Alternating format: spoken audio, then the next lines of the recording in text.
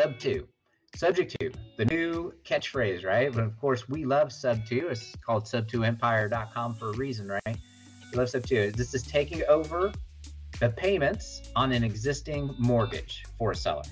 Taking over the payments. You're not assuming the loan, right? It's not a loan assumption, but you are taking responsibility for the payments, okay? So you're going to do that, right? That's a great acquisition strategy. We'll talk more about that in a second. Subject to. Right, wrap mortgage. This is more of a disposition strategy, although it could theoretically be an acquisition strategy as well. But so wrap mortgage. So let's say you take a property subject to using the above strategy, and then you have another end buyer in place. If you want to provide seller financing to that buyer, actually talk about that in an example here in a second. And so what you're going to do is you're going to do a wrap mortgage, right? You're going to put your own terms and conditions over and above and subject to, right, the existing loan that's in place. Okay, so really you're creating a private loan now that's wrapped around probably what is initially a bank, like a traditional bank loan. Private loan over the top of a bank loan. It's typically how that happens. Okay, lease purchase. Let's put that on there too. So, right, you maybe enter into a lease agreement, and then you also have a purchase piece of that. And probably that purchase piece looks like a land contract, right? It's an agreement for deed. In other words, the title doesn't transfer until it's all paid off in there. You can also do, right, lease with options, which is the next one. I just put options generically. It could be a lease with an option. In other words, you actually just do an option agreement and a lease with an option. And so then your tenant, which will ultimately hopefully become your buyer, has to actually execute the option to purchase, and then you agree to whatever those purchase terms are if it's not already stated in the option. Okay, so a little different than a lease with purchase. A lease with a purchase, you're already figuring out the purchase conditions up front, right? And you're embedding that in there probably in an agreement for deed. But now, as an option, right, you can figure out those terms later if you want to. And also, you can just put an option on a piece of property for you to buy later. So it's a great way to lock up a piece of property, potentially. So I just put options in there. It's a creative financing strategy. It's a creative strategy, right, to tie up a piece of property for you. Maybe gives you some time to figure out how to exit from that property. And then I just note hybrid and combinations, right? So again, maybe you have a lease with an option, you have sub 2 with wrap mortgage, or all that, just all kinds of different ways to combine some of those things. So hybrid and combinations. And again, it's not an all-inclusive list, right? If you just, do the Google search of creative financing strategies, you might see some people come up with 20, 25 plus different strategies. Not going all of it, just depends on how specific you want to be with different things, but a lot of, these are just the high level ones today. Okay. So those are strategies. So in order to obtain a property with seller financing, right, you need to know how to create that note and that deed of trust, right? That's kind of a piece that goes along with that seller financing, is to know how to do that. So that's why I group all these into as a strategy, because it has documents in there. Like, for instance, you're creating your own note and agreement. You're creating your own economy, so to speak, which is why we love all that, not relying on their traditional institutions to do that for you.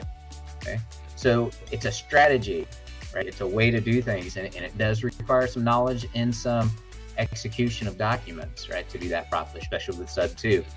So on your purchase agreement, it's subject to, right? You want to close and make sure the title company knows it's all subject to do that. So there are some things to know and understand with each of those strategies.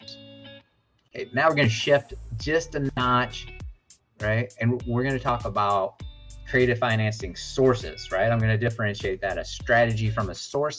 I mean, it's all kind of lumped together in the same thing, but I just wanted to note that a little separately today. So again, I don't have slides for each one of these. I'm just going to real quick through them. So you need to acquire a property, right? Maybe you want to acquire with seller finance, but the seller wants a $25,000 down payment. right? So it's a really good deal. You want to figure out how you're going to get that $25,000 done. So this is a source where you're going to get that $25,000, a creative source, right? You're not going to go necessarily to get that 30-year fixed mortgage. No one will give you a $25,000 30-year fixed mortgage anyway, but you get the idea there. Okay, so it's private money. What does private money mean? Again, it's just acquiring money through any other means than the traditional financial institutions, right? So a lot of these things, right, that you could see up here could be, types of private money. Like hard money, many times is like a subset of private money. It's coming from private individuals, that hard money. Not all the time, but many hard money lenders, right, are just private individuals or LLCs that give you those terms and conditions, right? So just private money, hard money. Okay.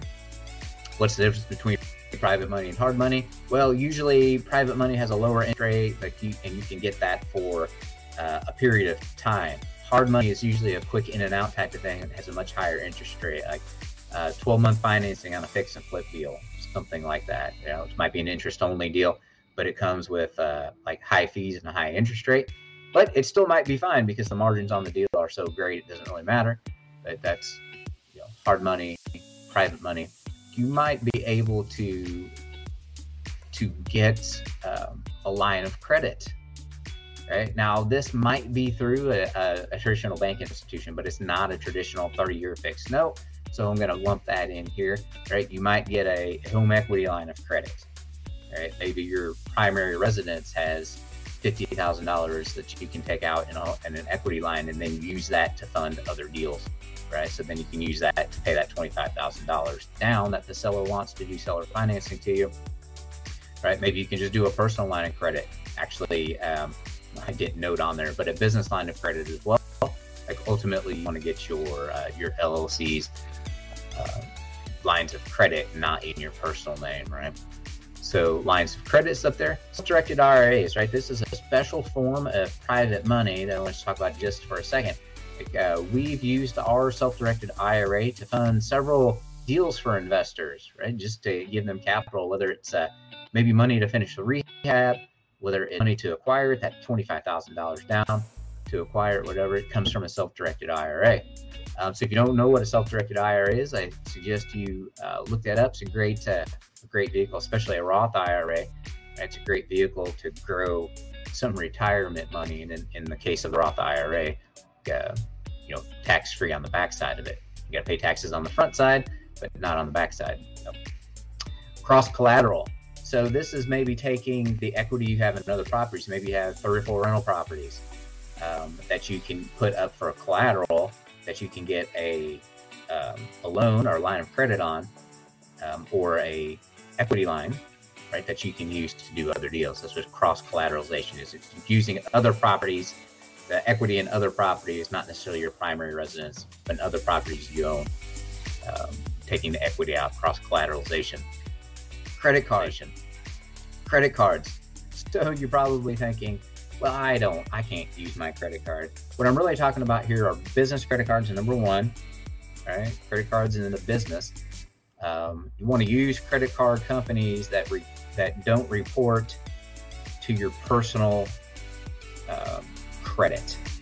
So what I mean by like for instance, I'll just give you an example.